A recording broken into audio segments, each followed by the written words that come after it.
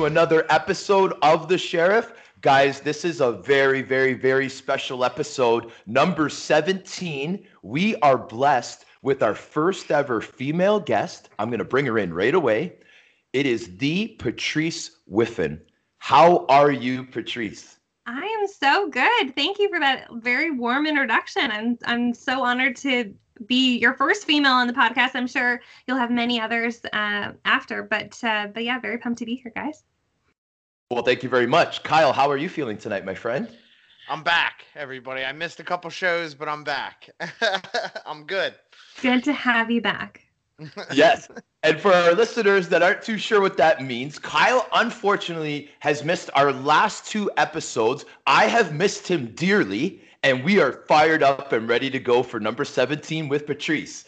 Now, Patrice, in my intro, I called you, okay, our first female guest.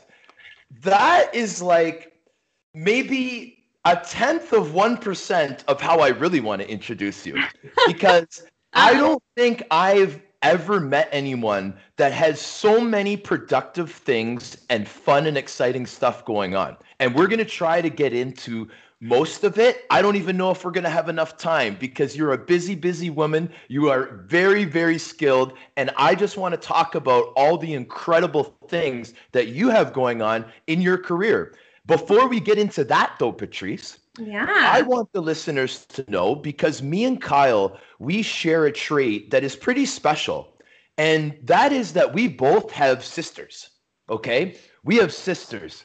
We're big family guys. And for me, my sister is 3 years older than me, actually 2.5. And I looked up to her my entire life. She was a big sports figure. She was smart in school. She was everything that you can look for in an older sibling. And to be honest with you, she really helped my mom raise me. Wow. And so for me, when I see female leaders, Patrice, I get really fired up, because that's what I grew up seeing, was strong female leaders. And when I had the opportunity to ask you to be a guest on my show, that is what first came to my mind. Strong female leader. Wow. Oh, yes. Oh, yes. That is quite a statement. Sorry, please go ahead. I'm honored that you think that. Thank you so much. And it's great that you were raised by 2 strong, incredible women. I think the world needs more of those people. Yes, of course they do. Of course they do. We would be nothing. Really, really do. We would be nothing without our strong women. That's fair. Good now, that you recognize that. Oh, of course we're going to recognize stuff like that. So now I'm actually blessed. Where I am right now, Patrice, is I'm actually at my mother's house. Now, I live about 20 minutes from my mom, but the setup that at the house where I grew up in Scarborough, it's incredible. Like, I have a lot of space. I got a nice setup here, and it also gives me a nice excuse to see mommy. You know what I mean? So I'm blessed with that. And, you know, so before I got into specifics, Patrice, like, there's a lot of things that you are involved with right now. Okay. So I'm just gonna name off the stuff. And I know because of COVID that some things are put on hold. Some things are, are postponed and stuff like that. But we got Fanshawe College. We got Warner Music Canada. We got Complete Country. We got Boots and Hearts. We got the Hamilton Bulldogs. We got Primetime Sports and Entertainment, the Alumni CFL. We have the Toronto Maple Leafs. Okay, so now these are 8 big things. Okay, so now my question to you is, at what age did you really realize that you wanted to go into this direction? I would have been in grade 10. And I would have been, I guess, 15. I think you're 15 in grade 10. It's funny. Like, you grow up, and I mean, I'm sure some of the questions will be about my upbringing, but you grow up, you have interests. I loved music, grew up in a musical household as far as like just listened to tons of different music. My mom's side of the family is very musical.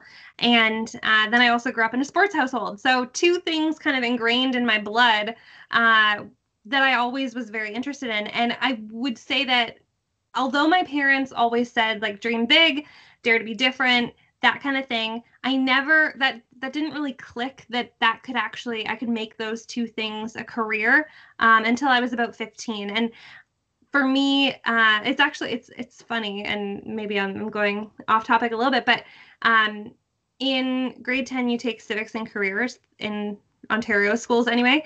And the final project for your careers class is to basically create this project outlining like what your dream career would be. And I built out this dream career of working in the events industry within the sports and entertainment landscape. And it's very cool and like very humbling to kind of look back and see that, you know, when I was 15, that's going back quite a while now, I thought that it would be so cool to do all of these things that I'm doing now, you know, over 15 years later. So yeah, just very cool to kind of see it come full circle. And yeah, it was when I was 15 that I was like, I want to make this a thing, and let's go for it. Okay, so am I hearing that this has been envisioned? I'm probably going to say the word wrong, but there's been manifestation. How do I say that word, Patrice? Manifestation? Yes. Since you were 15 years old, right? Yeah. That's interesting to me. That's very interesting to me, because we had a guest on our show named Ryan Phillips, and this guy is so knowledgeable in that area, and he was explaining to us how real that could be. How the human mind, if you believe in something, Patrice, enough, it's gonna happen if you're willing to work hard enough to get there, right? Oh, absolutely. No, for sure. I agree. My dad's expression growing up was always think big, dream hard, dare to be different. And I don't know if he created that expression, and if he ever listens to this, he'll probably tell me if he got that from someone or if that was just him. But it's true. Like, if you believe that you can do it, you know, it can happen. And I will say, like, it's definitely not been a clear-cut path by any means. It's definitely been a lot of ups and downs, a lot of, you know, forks in the road that you weren't expecting, and just not a very logical path as far as like not very structured. Like, you kind of have to bob and weave and take opportunities when they come and look for other opportunities and have a lot of doors closed, but then have a bunch of doors open too, and kind of be open to that as well. But it definitely can happen. And so I feel very privileged to be able to do the work that I do. And I mean, there's still lots of goals that I want to crush in my career. I feel like I'm still pretty green, but I feel very fortunate to have been able to work with the different clients that I've been able to work with thus far. And I can honestly say that I enjoy the work that I do every day. And I know that not everyone can say that, but I definitely can, and I believe it. So that makes it all the much more rewarding, for sure. Man, that gets me all fired up. Now, there was one thing that, like, and obviously, Patrice, like you're a very interesting girl, but like, I knew that I was having you on the show, and, you know, obviously I have to do my research, right? And like, you have a famous saying too, my girl. You have a famous saying, not just your father, Trevor Whiffen. Now, let's not beat around the bush here and just be dropping my dad. Your father, Trevor Whiffen, he is quite the figure in sports. And I had the opportunity to play for this man when I played it for the Mississauga Ice Dogs in the OHL. He was my general manager. So you have some extremely strong family ties to sports, but I just find it interesting how you've really taken off with the whole marketing with the sports. And I really want to get into that. But back to this saying that Patrice Whiffen has. If you love what you do enough, you will never work a day in your life. And I know that that's an important statement to you. Is that true? Oh, totally. Absolutely. I can safely say, I mean, some days definitely feel more like work than others. But at the same time, if you enjoy it, like it's funny, like I have some clients where I have said, like, I'm glad you're paying me, but I would do this for free. Like I love this so much. I'm inspired by it. I enjoy it. It kind of, gets my creativity going, or it's something that I would, and I jokingly say this, but I've joked saying to my clients before, like, I would pay you to allow me to do this, but they instead, pay me to do it, which is really cool. So it's, yeah, I would say that definitely is a quote that I would live by. If you love what you do and you enjoy it, then you don't work a day in your life. That's it. And like, I think that the endorphins are flying when you're really doing the things that you're passionate about, right? Oh, absolutely. Fantastic. So now, Patrice, so now I have a connection just like you, just like your father, to London, Ontario. Okay. Now, for me, a really important part of my time, and I told you that, my sister and my mother, Catherine McMorrow and Sheila McMorrow, had such a big part of my life and my upbringing. I had the opportunity to get traded to the London Knights when I was 18 years old. My sister was going to the University of Western Ontario in London. Yeah. Okay. Right? So Yeah. now you got 18-year-old Sean, 21-year-old Catherine in London together at the same time. What that did for me was it boosted my confidence. It made me more happy. I played better with my hockey because I was around the people that I love. Now, I know with COVID and everything, like I don't like. What's the situation with Fanshawe? Like, I know you were offered like a part-time professor position, right? So is that ongoing now, or with the COVID, is it kind of on a temporary hold?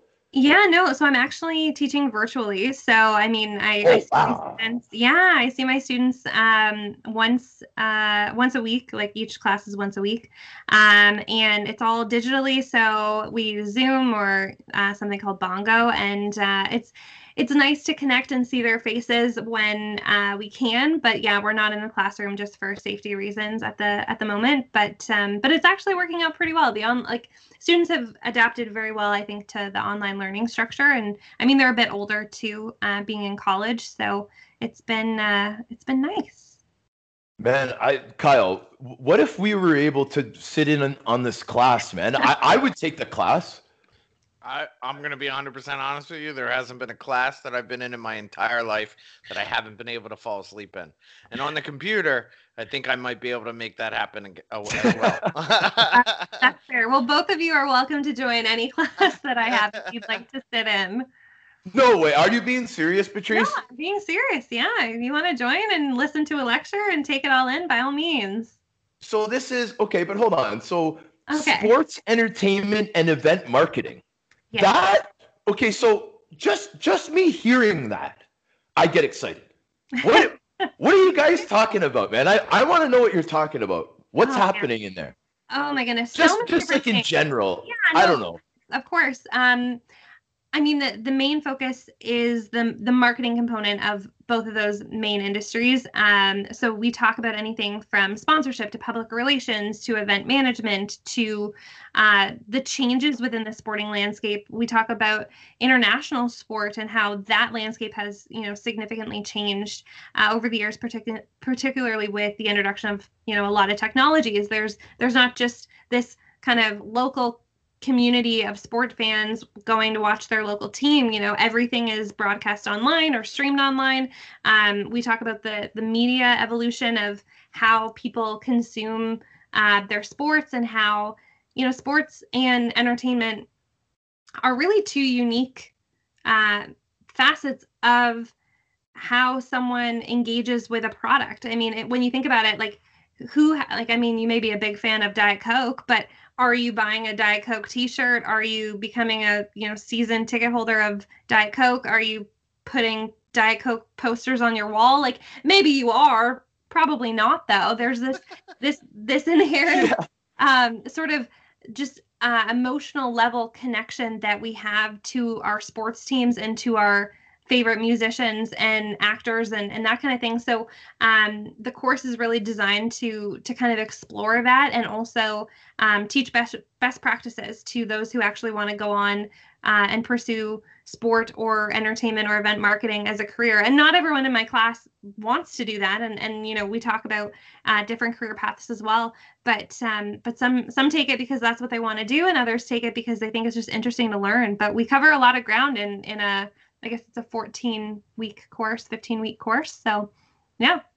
Wow. I guess now's a good time to say that I probably would not fall asleep in this class because it sounds actually pretty interesting. We're welcome to talk it out if you want, Kyle. Now, Patrice, so really, to me, it seems like anybody that's in any level of sports would benefit from this class. Like, I mean, I think people would enjoy it. I'm sure, you know, people who are veterans in the various industries may already know a lot of what we're talking about, but they might, you know, when we focus on some hot topics or evolving trends, yeah, they might learn something too. I mean, it's definitely catered to finding, you know, real world examples as much as possible. And I mean, I pull a lot of examples from, you know, what's happening in the world today. So, I mean, this past semester, we talked obviously a lot about COVID and how COVID affected the sport and entertainment landscape. Obviously, as things progress, as we move out of this time period, we'll be able to focus a little bit more on, you know, how companies or teams are bouncing back from having this effectively year and a half away from their main fan base, and how they are adapting to catering to the online engagement of their fan base as well, which some teams have done better than others, some artists have done better than others, but it's been cool to kind of deep dive into best practices and how to keep that going at a time where, you know, you can't buy a ticket and go sit in a stadium. So yeah, at least not in Canada, maybe in the States. Yeah, I mean that's sort of. Kind of. Well, I mean, you guys, it's like limited capacity, but we're allowed in. Yeah, but Kyle, trust me, and Patrice can back me up here. You have no idea what it's like here, my friend. Like, we're on a lockdown, my friend. What you guys are going through now, which is what, the second time, right? They call it the third wave. Yeah. Is it the third wave in Canada? Third wave in Canada. Buddy, we've had so many lockdowns, we don't even remember how many we've had. But what the point I was trying to make is there's 0 fans at Air Canada Center, right? Yeah. You guys, NBA, like the Kentucky Derby, Patrice, had 55,000 people. Was that yesterday or the day before? That was like, Sunday, I couldn't believe Sunday, it. right? Sunday, yeah. Yeah. Very, very different in Canada at the moment, but Yeah. I'm hoping that things will be open soon. I miss live events and fans and all of that sort of stuff. You guys can come down here. We're pretty. No, we can't.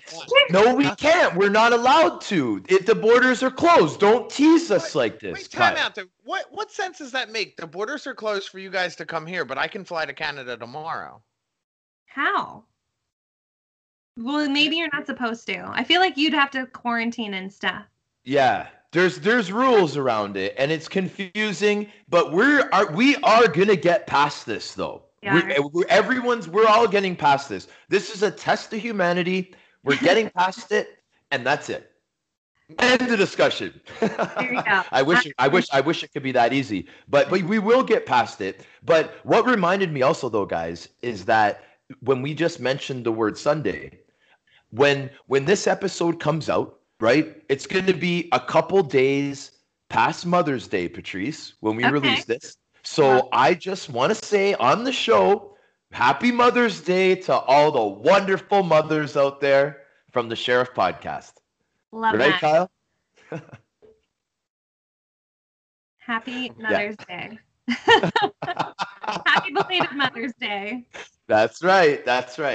But so, all right. So I just can't get over that class, though, Patrice. Like, you know, I saw the title, but like we're this enthused. I feel like they're enthused, but like your enthusiasm is on a new level, Sean. I like it. Well, I mean, You ever need a guest okay, speaker? awesome. I'll take that. Well, I didn't even hear you, Kyle. What did you say? I said if she ever needs a guest speaker, Sean's in. Oh, I would love to be a guest speaker in Patrice Whiffen's class. That'd be incredible. So now, this is okay. So now for me, Patrice, like because I was an OHL guy, right? Yeah.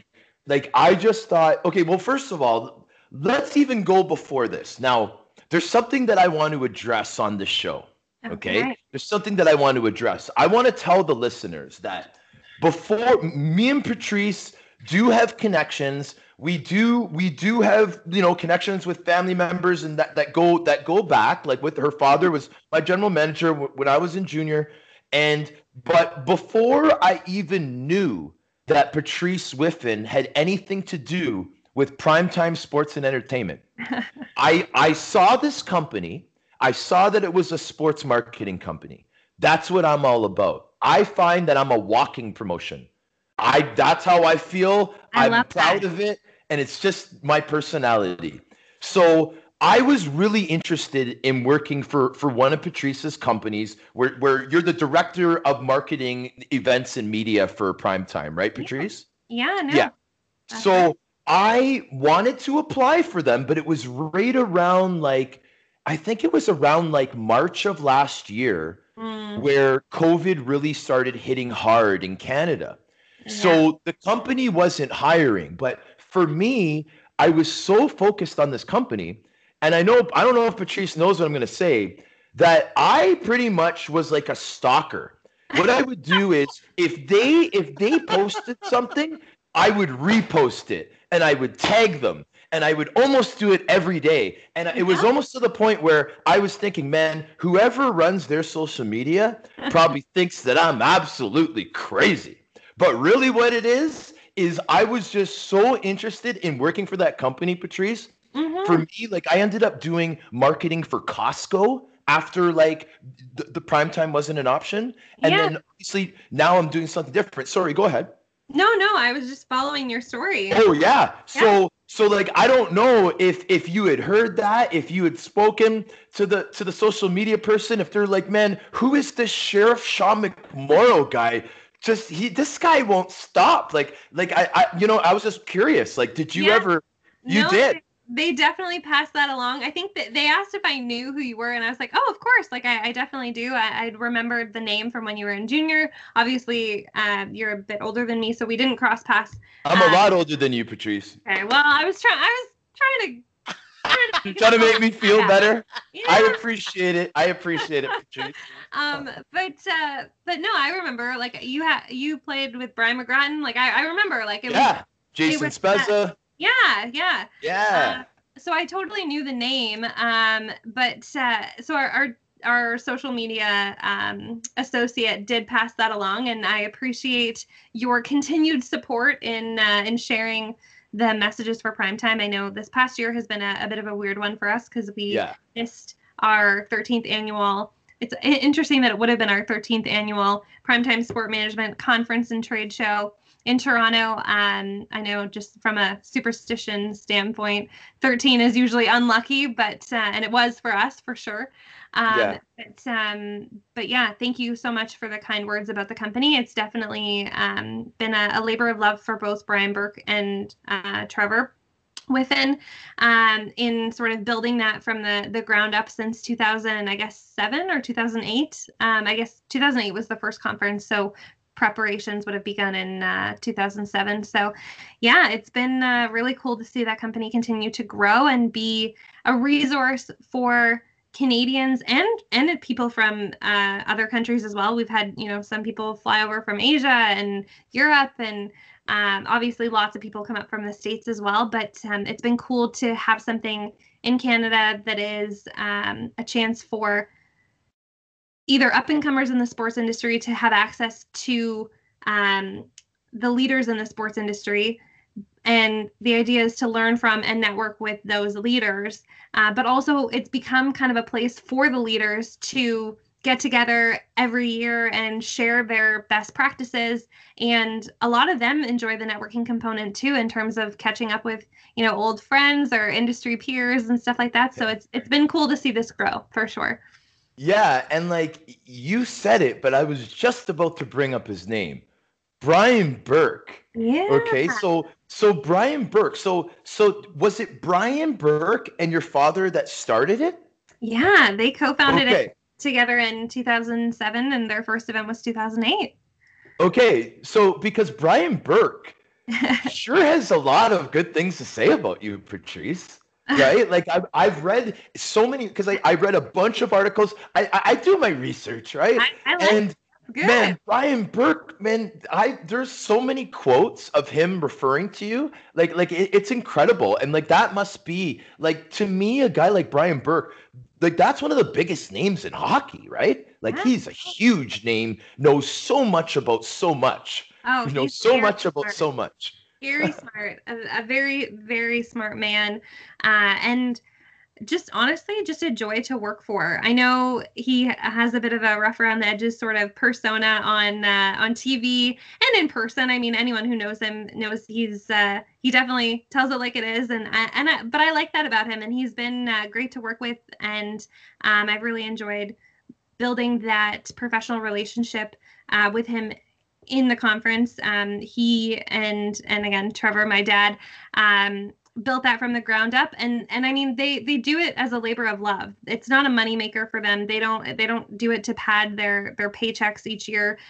They literally don't take any money out of this business. It's just to give back to um, the company and to provide opportunities to students, young professionals, and those within the industry in Canada to learn from the cream of the crop in the sport business. So it's been really cool to see that grow, and it's been great to work alongside my dad, of course, and then also work alongside Brian. Brian again is a scary smart person, and I say that in like the nicest way. He brings a very interesting perspective to the table and knows a ton of people and knows a lot about the sports industry and always has a very interesting opinion on things. So I've definitely learned a lot working alongside both of them. Wow, and thank you for sharing that. So Yeah. now there's two things that I want to ask, coming off that. Okay. Now the first thing is Brian Burke. Now I heard you say that little joke there. Now I want you to be honest. Does he put on a little bit of an act to be a meaner guy? Does he do that? Does he practice the frown? I don't know if he Does he practices.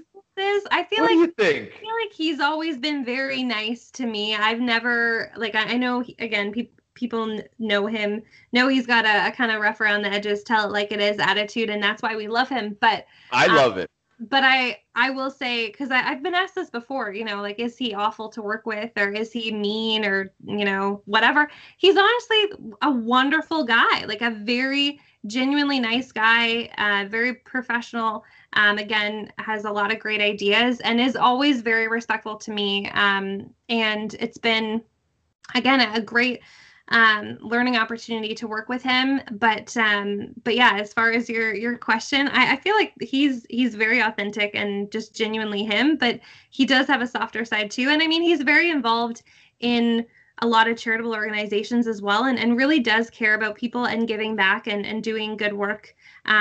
He's worked very hard to get to where he is within the sport business. I think he just celebrated, I think 30 years in like upper management within hockey. And if I miss, it may have been more than that, but I'm pretty sure it was 30 years.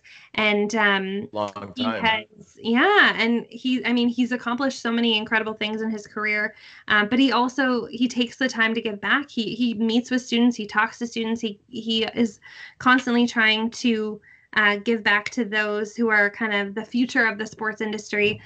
In addition to, of course, his charitable organizations like You Can Play. I'm not sure if you're familiar with that, but he founded that with his son as in memory of his late son who passed away, who was a member of the LGBTQ plus community.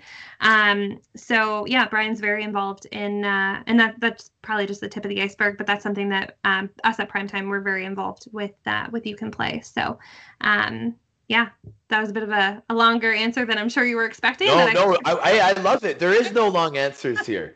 we're the listeners are like, no, just let her keep talking. It's amazing, Patrice. Trust me, there's never a long answer. So the other thing I wanted to say was, I mean, the reason why I asked that was pretty much because, I mean, like for players, especially like the tougher players and like the tough guys of the team, like, sometimes, we have to come off like we're mean guys and stuff, but really the tough guys and the the rougher players are usually the nicer guys on the team, right? So like it's like I assumed that it was the same thing with Berkey, right? I assumed it was exact same thing, and that was the reason why I asked, right? Yes, So totally. so there's that. But I mean, as far as what you were saying about your father, Trevor Whiffen, and Brian Burke giving back, I mean, I think that not only are they giving back, but man, they must release so many endorphins seeing all this stuff come together. I mean, they're established sports guys. For them to see other people starting to figure it out because of things that they've organized and people that they've brought together, and just the improvement that they're seeing with certain people's roles, and I mean, that's got to be inspiring enough. Not only like even if it was limited or on a much lesser scale than it is, I mean, they're seeing a lot of good things happen, and that's really what it's all about, right, Patrice? Oh, absolutely. They love seeing everything come together, and knowing that they're providing opportunities that were not available to them back in the day when they first began their careers, right? Things are constantly changing. The landscape is constantly changing. How do you remain competitive? How do you get opportunities? How do you meet people? The old expression is, it's not what you know, it's who you know. And I don't believe that's necessarily the case, because you need to know your stuff, right? You can't just rely on who you know. But at the same time, it is important to have a network of people within the sport world in particular, in order to find out about opportunities, because it is a very I don't want to say cutthroat because that sounds awful, but it's a very competitive industry. And anytime that you can get kind of a leg up on your competition, then, that's how you move forward. So this conference has provided a place for a lot of young professionals to, again, gain opportunities that wouldn't otherwise be available. Yes. Now, this conference was it always is it held at the Westin? Yeah, it's been at the Westin every year except for one. Okay. Yeah, but it's always in Toronto. We typically run the event over the course of 2 days. So Monday is typically an on-field, on-ice type day. And when I say that, I don't mean that we physically go on field or on ice, but we have professionals who are more on the team operations side of the sport industry, whereas our second day, which is typically a Tuesday, focuses more on the business side of sports. So we go into partnerships and media and selling tickets and the marketing side and the event side and sort of the business operations of a sport organization. So it's a pretty cool event. To be honest, I wish I could sit in and listen to everything that's being said. I never get to. Can you imagine? I feel like it's because it's always such a busy day. You're running around making sure everything runs smoothly. But the bits and pieces of it that I do get to see after the fact, because we record the content, it's very inspiring. It is very interesting, and it's very innovative in a lot of ways. And so, it's great to see it all come together. And we're keeping our fingers crossed that the 14th annual will take place in November of 2021. Okay, so that's what we're aiming for, is November. That's smart. I think that's smart. We typically run in November. It's typically the second weekend in November, and we typically do like a welcome reception on the Sunday evening, case competition for students, and then the conference on the Monday, Tuesday. And we are hoping with COVID that we'll be able to run from the 14th to the 16th of November. That's sort of I don't think we've publicly announced that, although it's not necessarily. Wow, so this is exclusive stuff we're getting here, Patrice Whiffen. I think we're just waiting for COVID to kind of be through this this third wave, as we talked about, before making any kind of formal announcements. But that's sort of where it's earmarked for. So we're hoping to get back in action because we missed it in 2020. We definitely enjoy doing this event, and so we're hoping that it happens. Right on. Well, I'm hoping that it happens. I think the world's hoping that it happens, right? Because it's definitely something that is an exciting thing that brings people together. It inspires people. People learn. Like there's nothing but good that comes from it, Patrice. So like all the energy we're sending for it to happen, it's gonna happen. It's gonna happen. Exactly. So now, Patrice, this is the next thing I want to ask you. I want to ask you, are you working with the Leafs right now? So right now, no. Okay. Like we're because I'm an employee, like technically I'm still an employee, still on payroll, that kind of thing. I guess it's basically a leave of absence, kind of like because they're only allowing a certain number of individuals in the arena to actually implement, even when they were doing everything last season with the different hub cities. Yeah. Our entire game operations team was not able to be there. And there wouldn't necessarily be a reason for us all to be there. A lot of what we do is fan engagement, special opening ceremonies, closing ceremonies, things with intermission entertainment, different, again, fan engagement pieces. So things out in the crowd, different contests on a whistle break, that kind of thing. So with the fans technically not being there at all, well, not even technically, they're not there at all. We didn't really have a reason for many of us to be in the arena. So some of the individuals from my department, the game operations department, are still working just to kind of keep things going that need to be kept going. But I have not been in Scotiabank Arena in, I guess, over a year now, which is wild because this would have been, or is technically, my 10th season with them. So I'm looking forward to getting back to the arena to actually celebrate being with them in the double digits. Patrice, that's amazing. So congratulations for being with them so long. And you know what you just made me realize?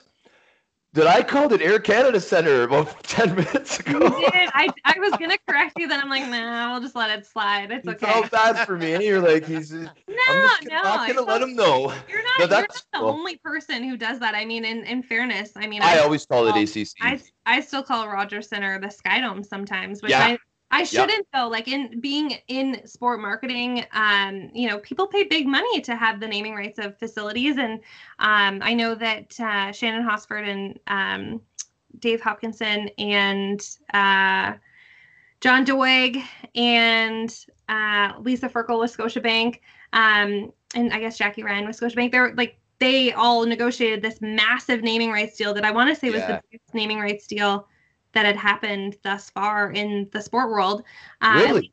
At least in Canada. I want to say it was the biggest ever, ever. But I definitely know for sure in Canada, and I want to Google this. But yeah, so because there's so much at stake when they do these massive deals, and there's so much work that goes into them, I try to, out of respect for the people involved, remember the names of the buildings, but it is hard. So that's why I didn't correct you, because there's lots of people out there that still. Yes, of course. Now we will get our producers to work on that, and then they'll probably just get our attention once they get that answer, right, Kyle? This is the thing that's funny to me is, for me, I'm in Philly. I'm a Flyers fan, and the stadium name since I was a kid has changed 5 times, 4 or 5 times.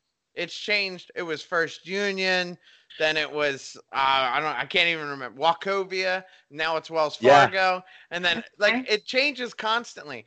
I wonder if in like the deal, it's like, listen, the first year we're not going to pay as much to have the naming rights because they're still going to call it whatever it was a Yeah, year ago. I wonder if that I honestly I don't know, and I kind of want to say I doubt it, but I'm not sure. Like I'm curious. I'm now trying to Google because I want to figure out um if it's the biggest ever or if it's just the biggest naming rights deal of Canada. So I'm gonna find out. I'm curious too, but like regardless, it was a big time deal. It was Big massive. time. Yeah, Yeah. totally massive. And again, incredible, absolutely incredible deal, and really, I think, again, sort of revolutionized the way that's done within the sport world. So definitely lots of opportunities there. And so yeah, but don't kick yourself for calling it ACC. Yeah, no, I hear you, and I appreciate that. So now, Patrice, Yeah. before I get in, sorry, go ahead. No, I was just saying, Before yeah. I get into the music stuff, because I know yeah. music, right? I want to talk to you about some music. But before I get into the music stuff, there's a few things that I wanted to ask you about being a female. Like Mhm. when you first got into some of these positions, like for example, with the Hamilton Bulldogs, now the position that you have in the front office, what would you say the ratio is male to female? Like in the Hamilton Bulldogs front office? I guess when we You were didn't all have to write it. You didn't have to sign anything saying you wouldn't talk about the front office, did you? no. No, it's all good.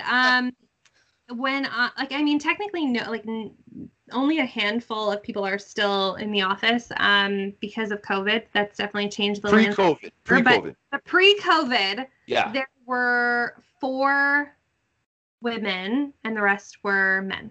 Okay. So now, definitely, I mean the I think like the front office I would say is like 80% men. yes. Hockey ops side, all men. I don't think there's any women that I can think of that worked on the hockey ops side of things. But I will say the Hamilton Bulldogs are one of the only organizations within the Ontario Hockey League that has the senior director of operations is a female, Peggy Chapman. So that's great. Obviously, I was there. Caitlin Belitho runs their ticket and season ticket holder, I guess, packages and stuff. And then there was also, I guess, hold on. I'm missing one person. There were 5 women. I'm so sorry. There's Donna as well. And This is how nice Patrice is. She gets really upset if she can't remember one person's name. She just mentioned about 40 people. I would hate to ever have it get back to them that I forgot, because they're all very special people, and I really enjoy working with them for sure. And I mean, I spent 4 seasons with them prior to COVID, putting the kibosh on our season last year. But yeah, so as far as the male to female ratio, I will say it's changing drastically though. Like, I mean, I've been in the industry now for 13 years, I guess, give or take. When I started part-time in the London Knights store, and that would have been 17 years ago now, 16 years. Was that the new Labatt Center or the old Ice House? That would have been John Labatt Center. That would have been in 2005 is when I started. 2005. Yeah, for sure. Yeah. The Labatt Center. Okay. Yeah, yes. 2005. So, but now it's called Bud Gardens or Budweiser Gardens. So there's been a new change. It's not JLC anymore. Okay. So now where I wanted to go with that is. Yeah. Sorry. No. I'm loving it. The listeners are loving it. Kyle's loving it. Kyle, are you loving it? Kyle, are you loving it? I'm absolutely loving it. Patrice is just on a learning curve right now. This is just how Sean runs his shows. Oftentimes he makes it kind of seem like He's not where he wanted to be, even though he's exactly where he wants to be. Yeah. Love it. So Okay. now, Patrice, like, I know the opportunities that women have in sports, and I'm not talking about playing. I'm talking about everything that we're talking about now. Yeah. I know that because I have an older sister. I've seen women go into these positions. I know how effective they are. Most of the time, they're so much better than the guys in these jobs. Now, how we're a show on the Sheriff Podcast. We're a lot about awareness. We love to create awareness, Patrice, because me and Kyle believe that awareness is the most important thing. From awareness comes action and comes movements. Okay? Yeah. How can we get more women working for professional, not necessarily professional, even at the major junior level, at professional level? There's so many opportunities for women to be working in these positions. So like I'm just trying to think of I want them to know that there is. And you being a female leader like you are, tell these girls what's available for them with these teams. There's 20 how many teams are in the OHL now? I think there's still just 20. Is it just 20 still? I was going to say there's 20 teams, but I'm like, I don't even know if there's 20 still. I think you're right at that point. I think there's 20 teams. Yeah. But these positions, Patrice, that could be filled by women, by young women, old women, any women. There's opportunities out there, right? There definitely are. But I don't, to be honest, and not to get too political, because I definitely don't need to go there, but I wouldn't say that women aren't applying. I think there are lots of capable women who are applying. I think they know that there's opportunities out there and lots of women are going for it, but whether or not they're being given the opportunity is I think the question. I think, and I'm not by any means calling any organization out, because I think that the ones that I've worked with, they definitely embrace women, and that's fantastic. But there are organizations that don't embrace women, or that think, maybe that old school mentality that women don't know anything about sport, or that women are, just puck bunnies or whatever.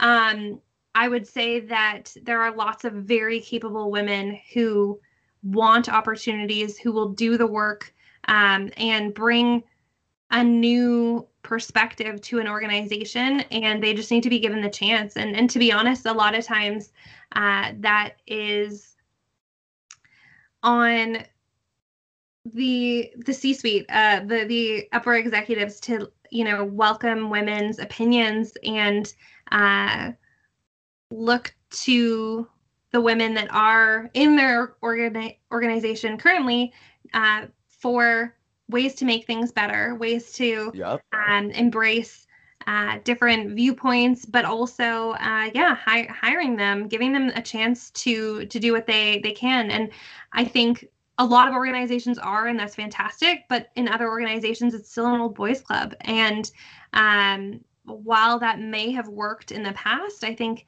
the world is changing, and organizations need to embrace that change and embrace, not only just women, but people of color. They need to embrace people with different viewpoints and different backgrounds and upbringings, and sort of embrace this diversity. I know the CFL has done a really great job of embracing diversity within all kind of walks of life. The NHL has partnered with You Can Play and embracing the Hockey is for Everyone campaign. I think that's been a very effective campaign in terms of creating awareness for the LGBTQ plus community, and sort of creating a safe place and an inclusive environment within sport. So I know that there are lots of people making change, and that's fantastic, but I think that change really does need to start at the top, and every organization needs to really look at, who's in their C-suite and who's the decision maker, and how can they get some differing opinions that so that it's not just older white men, which is traditionally what has been the case in a lot of, particularly I think, the hockey world. And again, I'm not calling anyone out, I'm not being negative, but that's been the trend in a lot of sports organizations. And I think the organizations that are embracing that change, those are the ones that are really successful, and they will continue to be successful. So my question to you is, obviously you're not the only lady doing what you're doing, but in a sense, you are a pioneer in what you are doing. Well, But thank as far as you're getting, and as hard as you're pushing, and as much as you're getting accomplished, like, it is truly remarkable, and I do really admire it. thank you. At any point in your career, Mm. was there like a moment where you were just like, oh, you're treating me like this because I'm a female? 100%. Yeah. I think it's, again, I don't want to turn this into like a political thing, but I think that being a woman has made things perhaps more challenging at times. Maybe it's helped at times too, but it's definitely made things more challenging at times. I think people question your motives more. If you are, a woman and someone who, cares about her appearance, they automatically think, oh, well, what's her ulterior motive? Like, why does she want to work for our team? And so you kind of have to prove yourself that much more that, I deserve to sit at this table. I deserve to be here. I've got some great ideas and I work really, really hard. And I will say that, yeah, I've definitely dealt with, stuff you see in the movies that is just ridiculous and immature and unprofessional. It's interesting. I found, situations that you hear about and then it happens. You're just like, does that just happen? Like, people, I have a pretty big personality. I have a pretty strong opinion, and I definitely don't cower to, people of authority. I'm obviously respectful and professional, but at the same time, I have a voice and I have an opinion, and I also, I have a team that I protect. People work with me, and I will voice that opinion. And I think sometimes, even though my opinion has been voiced in a professional way, I'm deemed a bitch, or I'm deemed, hard to work with, or, oh, she's too type A, or whatever the case may be. Whereas if I was a male, I know that I would just be one of the boys, and that would be like, oh, he's the boss, whereas, she's bossy, kind of thing. And that's, again, something that you hear, you see in TV shows, you see in the movies, people talk about it, and it kind of, until it happens to you and you're like, oh, like, that's what's happening here. Like, if I was my male counterpart, this would not be an issue, but because I'm a female, you're now questioning my credibility and my work ethic and my decision-making skills.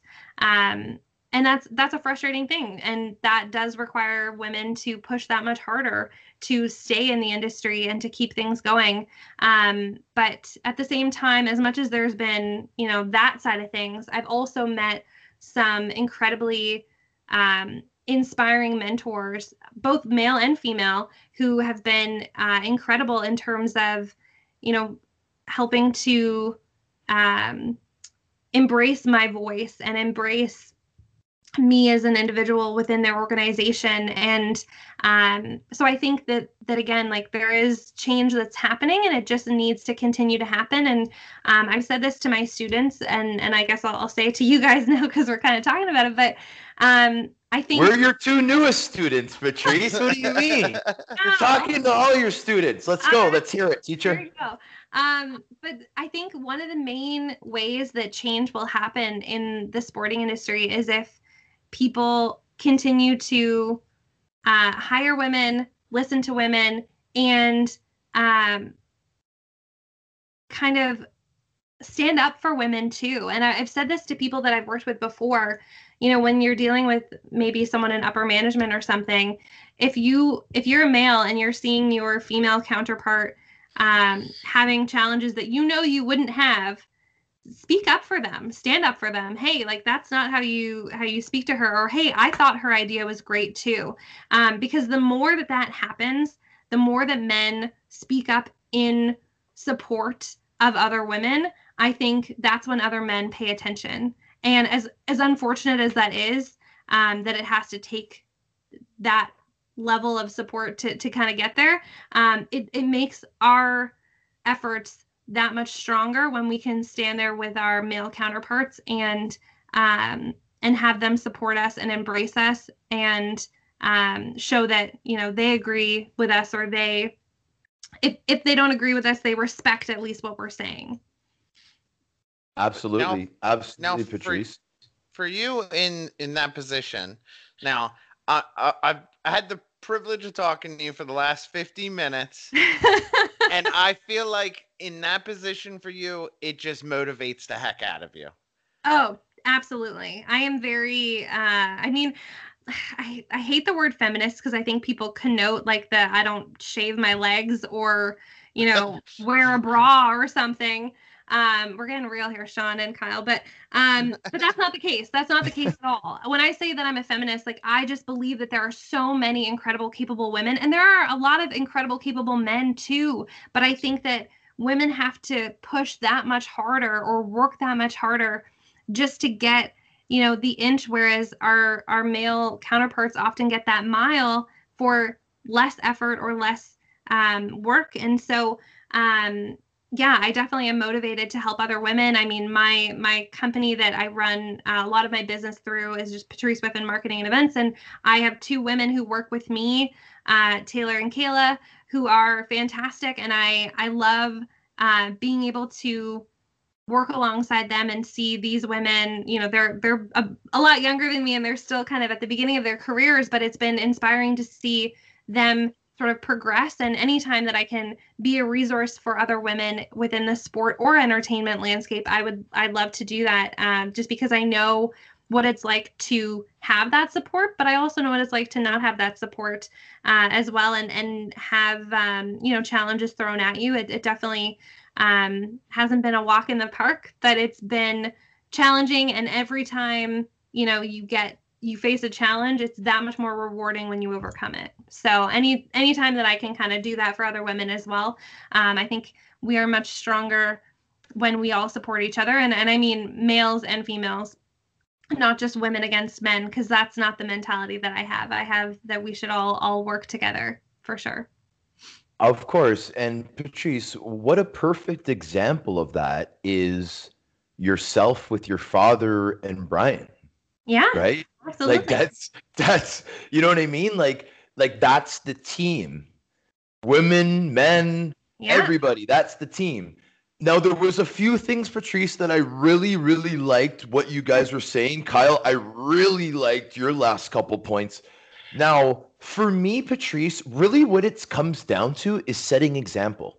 When you said, when someone sees something that's not right and a male counterpart is discrediting a female counterpart because of that reason and it's not right, it is up to me to set an example, to step up and say something. It's up to me to set an example, to say what's right, to do what's right. Okay? Absolutely. You are setting an example for all women to know that someone can do everything that a man can do. Because Patrice, you do more things than any man that I know. You know what I'm saying? And you do more things that I want to do than any man that I know. You know what I'm saying? So that's the beautiful thing. You're setting that example. Like, I don't know. Like, I know we're an audio podcast. I wish we were a video podcast so I can show everybody all the companies that you work with. And that is the best example that I can see. Right? And so that's the message that I'm hoping is sent through a lot of this, is women knowing that they can do anything they want to do when it really comes down to it. And if you're really doing what you want to do, then your saying comes into play, that you're never really working when you're doing those things. And if I believe that if women are given the opportunity that men are given, man, oh man, will the sports world be so much better? It will just be so good. You know what I mean? And And I just can't wait for that day to happen. But Patrice, it takes people like yourself to get there. And I know it's a big responsibility, but you're doing it and you're embracing it. And I appreciate it because I grew up seeing it and it makes me smile when I see it being done. Right. And that's really the main reason why me and Kyle really wanted you on our show, because you're the prime example of that happening. Right. And for us to make everybody aware that, man, like I'll tell you, Patrice, I was surprised when I saw all the stuff that you were involved with. And I know a lot about you, right? So for the listeners out there, man, like there is so much that can be done. And Patrice is a prime example of that. And Patrice, you've embraced it. Now, let's get into some music. Yeah. Sorry. Let's get into some music. On First, tell me this passion that started with music. Who's the music person? Your mom? My mom's side of the family is very musically talented. My whereas my dad is like a music like guru. Like he knows tons of songs. He'll hear like a phrase and automatically like start singing a song that has that phrase. Like it's wild. Like I don't even know what it is. Like his call. I don't think you should have told me that. He's so well versed in so many different artists and genres, and so I feel like between my mom and my dad, like there's a lot of music there, and I grew up in a very musical household. Now I don't play an instrument. I never was talented enough as far as like singing went to do anything with it, but I knew that I had a passion for music. My genre is country music. I love country music. Growing up in sports arenas, I mean, you mentioned in junior, like country music was the thing that was playing while we're warming up or whatever the case may be. So music has always been, I think, a part of my blood, but also a part of my childhood, my upbringing. You know, there anything from Eric Clapton to I don't know, Garth Brooks to Eric Clapton, okay. To to REM. Like I remember there's videos of me like jamming out to REM with my dad when I'm like 2 or something. So I mean it's just always. Can Trevor sing? Can your dad sing? To be honest, he can. He definitely can. Yeah. Can he freestyle too? He is very. Or is he more like a Coldplay type of guy? I wouldn't say he's a Coldplay type of guy. I'd say he's more of like a rock sort of, maybe country rock vibe. Not too much. Not as poppy as Coldplay. Although I think they're very talented. But yeah, no. Both my parents can sing. I would say. My dad singing is probably not a very well-known fact, but he sang around the household a lot and actually has a pretty great voice. And he's also good at kind of making up songs on the go, which is hilarious and quite entertaining. So anyway, it's been in my blood forever, and I feel so lucky to get to do what I do in the music space as well, and make a career out of that, as in addition to the sports side. So now tying the two things together, Patrice. Yes.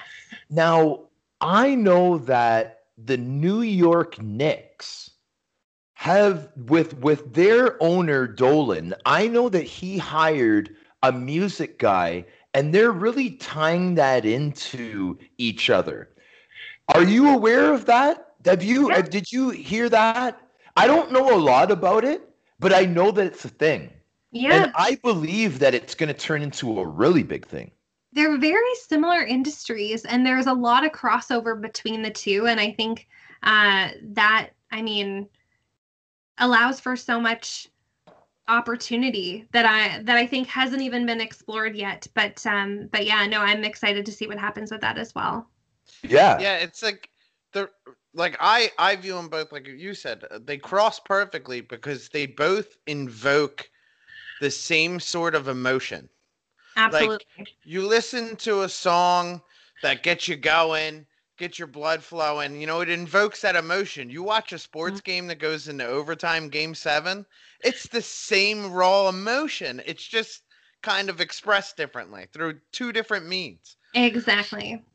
No, that's exactly the case. You have this emotional connection to your sports teams and your artists that is unlike any other connection to any other brand or person ever, which I think is very fascinating, but very, very interesting at the same time. Patrice, to a girl that loves sports, that loves everything that her brother loves, and that really wants to kind of get into some of this stuff, what would you say to her if she's shy and she's not sure if it's the right thing because she's probably not going to get it because all these guys, and like, what would you say to that young girl that she's right on the cusp, making this decision? Honestly, I'd say if you want it, go for it. And if you have that mentality to make it happen, something is going to happen for you. If you put those positive thoughts out in the world, it's going to happen. You work hard, you learn. That's the other thing too. I think never stop learning. Always continue to educate yourself about, new opportunities, new trends. Meet people, reach out to people. The number of LinkedIn messages that you can send to various people, like, you don't necessarily need to know them. Just reach out and see if you can strike up a conversation with them. There's also something called if you're shy, there's something called Lunch Club. I don't know if you guys are familiar with it, but it's a website essentially where you type in your interests and they kind of set you up on like professional dates, not actual dates. I'm kind of using that tongue in cheek, but it's a professional meeting with people in your field or people in a field that you're interested in being in, and you get to meet people. And a lot of times that's great for networking. And if you're shy and you don't want to reach out to someone you don't know, you can use this platform as a way of connecting with like-minded individuals and learning more, and who knows where that can take you. So I would recommend to any girl or woman out there who wants to do it, you can do this. And if there's a will, there's a way. And I know that sounds cliche, but I honestly believe that. It's very true. It's very, very true. And thank you for sharing that. That website would be very effective for the shyer, because I went to school, Patrice, with like a lot of girls that like they were so into sports and I could tell that it was their passion, but they were also had a shy personality. And that combination with being a female in an era where females aren't supported as much as men in the sports world, that combination just bounced them out and they never really went for it. And I feel terrible that I know them. I went to elementary school with these girls. I know who they really are. And I didn't see them go for that. So, and that bothers somebody like me because I'm a passionate guy, right? I know you're probably the same. Definitely. So they would definitely appreciate those words, that advice, that site. Can you say that site again? Yeah. Lunchbox? Lunch Club. Lunch Club. Yeah, it's honestly like I'm not I'm not affiliated with any No. at that company. Like I don't work for them or anything. I've No. used their service before. It's absolutely free. You create a profile, you indicate like what your interests are as far as your career, and then they match you up with someone, and you could do, you can meet 5 people a week, you can meet 1 person a week, you can skip a week if you're like busy. Cool. It's great. And so, I mean, particularly during COVID, where it's a lot harder to get a person to person meeting, just because we're in lockdown, it's a great opportunity to reach out to people and get to know other people, but not feel like, oh, well, I'm going to bug them. Like the Lunch Club does it for you. They connect you with someone. They tell you, hey, you're meeting at this time. And then they send you a video link and you're connected and go from there kind of thing. So definitely something to check out. I never heard of it before. It sounds awesome. Mm-hmm. Sounds like a great idea. Like I'm surprised it's not promoted more. Very much so. Yeah. I will say, I think it's starting to pick up a little bit more throughout COVID, but it's been around at least a couple years. So there you go. Patrice, the other thing that I also wanted to touch on that I heard you mention was hockey for everyone. Hockey for Yeah, everyone. hockey Now is, yeah. we had a special guest, Curtis Gabriel, on the show just a few weeks ago, and he's a really big spokesperson for hockey is for everyone. And we learned a lot about it in that episode. Oh, Uh, brilliant. Hockey is for everyone is for equality on all levels. So Yeah. we're talking set the sexes, we're talking sexual orientation, we're talking race, we're talking everything. So that is something that is really, really a big movement right now, and we're on that. We're riding that crest of the wave with that because it's incredible. So Absolutely. No, I'm glad to hear that that's becoming obviously a bigger initiative, and it's cool to see how other teams, not even in the NHL, are adopting that sort of mandate to, let's this. Who cares about anything else other than, are you a fan of this sport? Do you enjoy this game? That's all that matters. So let's embrace our diversities, our differences, because that's what makes us unique, and that's what creates this sense of community in support for our team or our league or organization. yes, yes. Now, and I completely agree with you. So there was so Patrice, like we're very lucky, like, to first off have you as a special guest. I know that we've gone a little bit over the time, but there's a few more things that I just want to talk to you about because it's just that, like, okay. So the one thing I want to ask you is, we brought up your father a few times. He's an incredible man. Okay. So now what I wanted to ask you was, like I know I'm older than you and whatnot, but when me and your father were with the Mississauga Ice Dogs with Don Cherry's team, did you come to games? Like, I know you were probably like between 5 and 10 years old. Yeah, so I was 7 when Trevor and Don founded the Mississauga Ice Dogs. So most of my life, from, like, because I think I don't know, you remember stuff from when you're younger too, but most of Yes. my memories from childhood come from being in the Hershey Center in Mississauga, first row. We always sat first row right behind the Mississauga bench, watching the game. So I want to say that I went to like every home game and a bunch of away games if they were within driving distance and our mom would take us, kind of thing. So I have a lot of memories being there and yeah, watching OHL hockey. And that's, to be honest, that's where my interest in working in the sport world really blossomed. I was, I think, 10, and I was volunteering in like the Mississauga Ice Dogs store, just like Yeah. helping with inventory and helping, check people out. And that was just because I really loved doing it. It wasn't because they needed an extra set of hands or anything like that. It wasn't because they forced me as like the family business or anything like that. I just loved doing it and I loved being a part of it.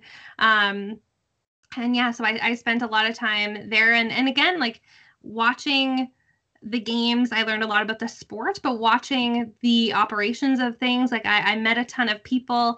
I learned a ton of things from the various people working in that organization. And I also observed a lot of changes in how the organization runs and how the league runs and stuff like that. So, I mean, it's definitely been a huge part of my life. And I went to, as I said, like every home game for years Yeah. and years.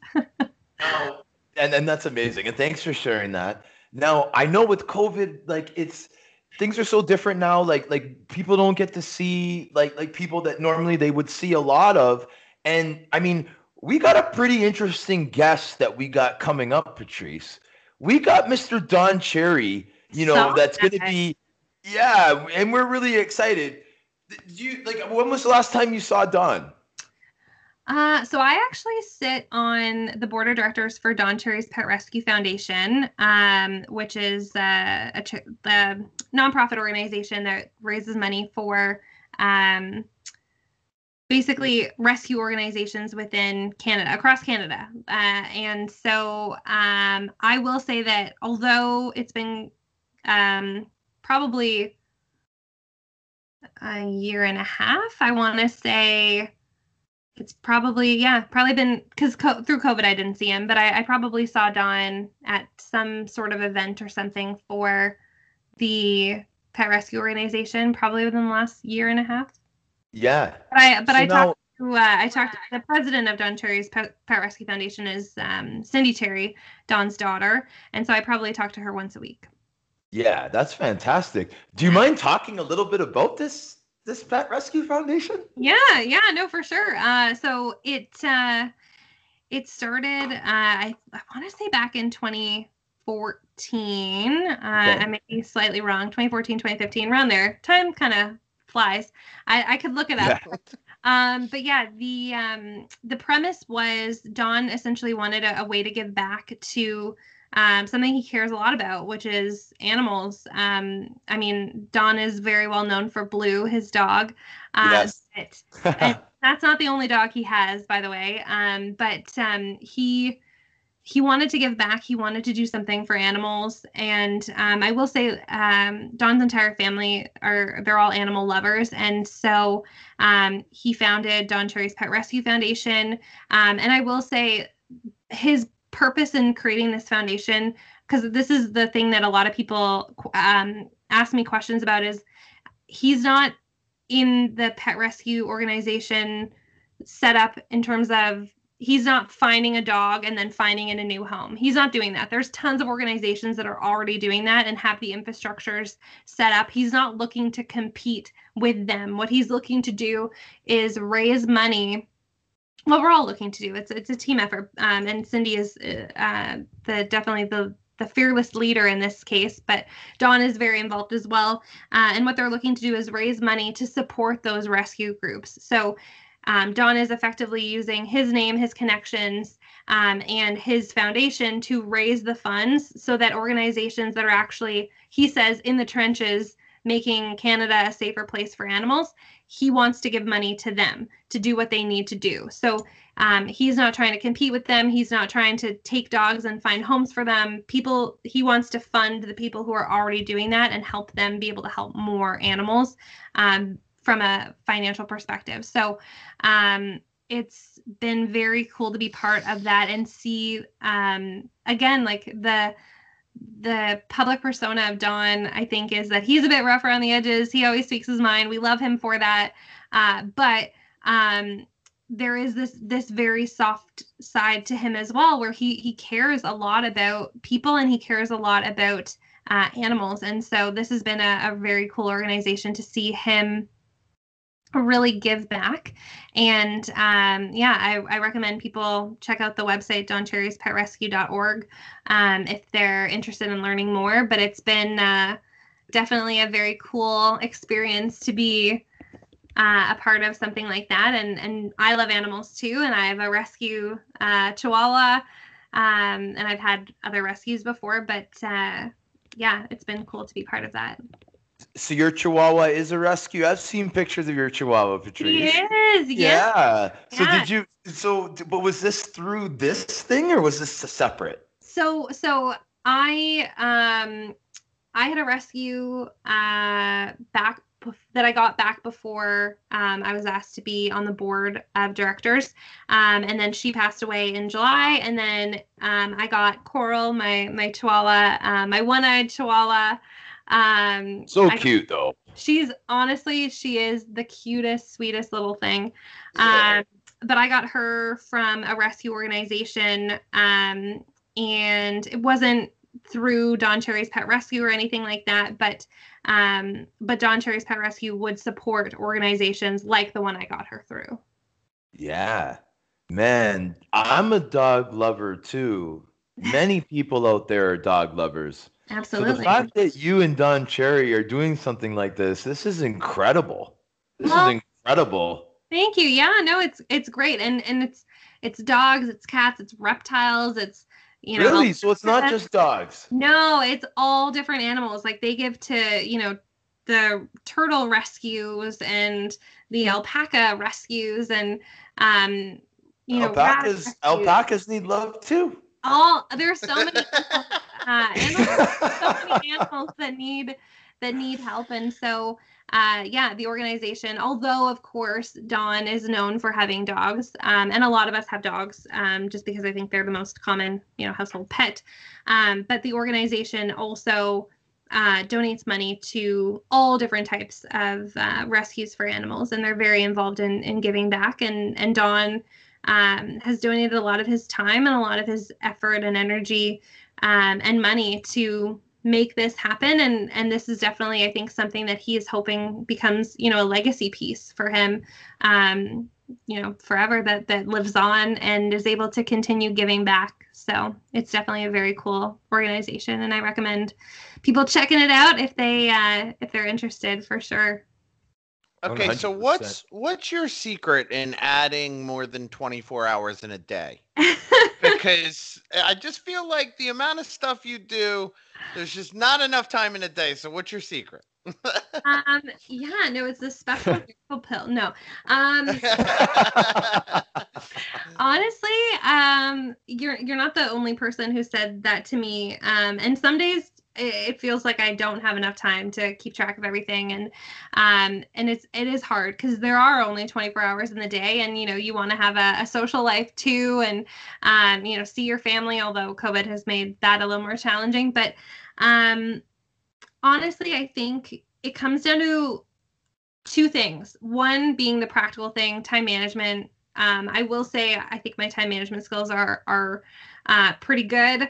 But also I think it's if you care about it, if you believe in it and you want to do it, you will find time to do it.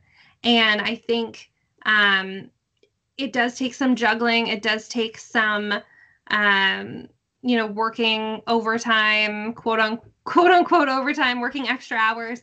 But at the same time, like if you enjoy it, then you find the time. And again, I'm fortunate that what I'm really interested in from a, like, I guess a hobby standpoint, I get to make a career too. So, and again, like with Don Cherry's Pet Rescue Foundation, it's something I believe in so much. And so, yeah, like you donate your time to things that you're passionate about, you care about. And that always makes it that much easier to do, I would say. But it's a struggle some days. That's it's a challenge.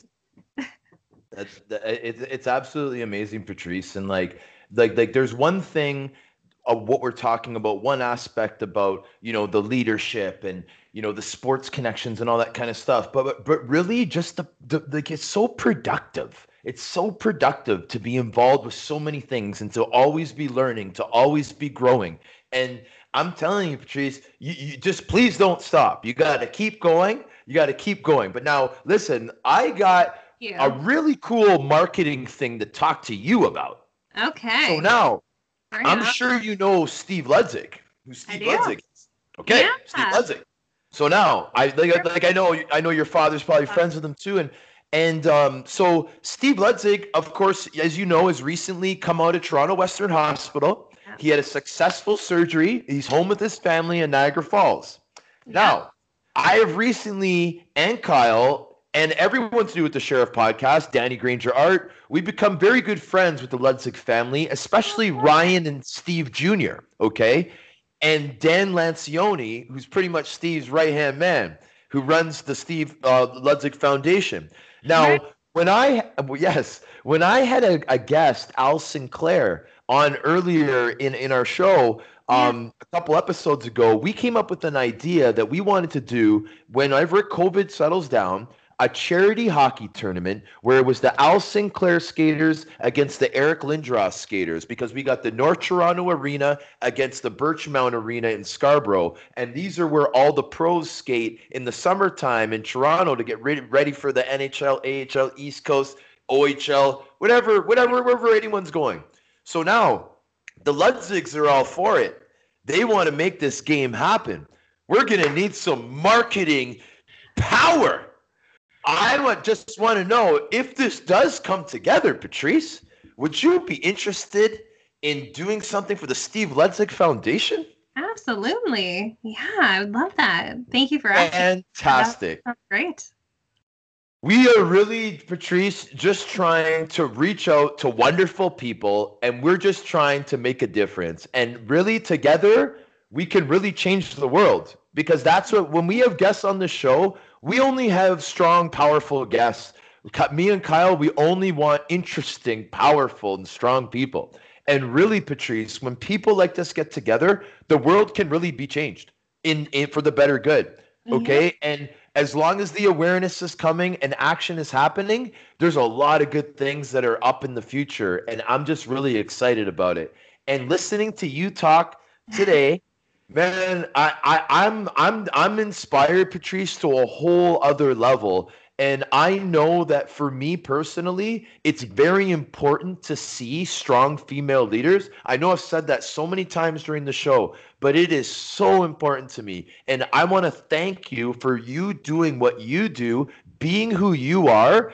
And I can't wait to be an annoying student in your class. Oh, I look forward to that. That sounds great. Kyle, are we serious about this or what, man? I guess we have no choice now. Where do we sign up? That's great. That's great. I mean, Patrice, like, so, I mean, I want to thank you again. I know you've given us what? You've given us an extra, like we usually tell our guests, ladies and gentlemen, it's usually going to be around an hour. Patrice has given us a solid hour and 45 minutes, and we appreciate it so much. No worries. Yeah, Patrice, we may have to have you back on here again. I would love that. Bring it on. I'm down to chat anytime, guys. Thank you so much for having me. I really appreciate it.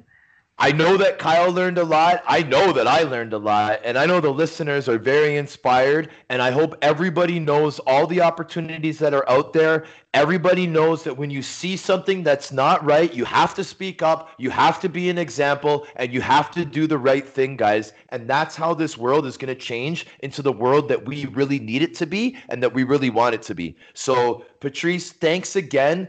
Guys, thanks for tuning in to episode 17 of the Sheriff Podcast with special guest Patrice Whiffen. Patrice, thank you so much for being with us.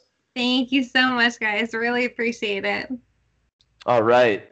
Thanks again, guys. We'll see you soon on our next episode. Woo!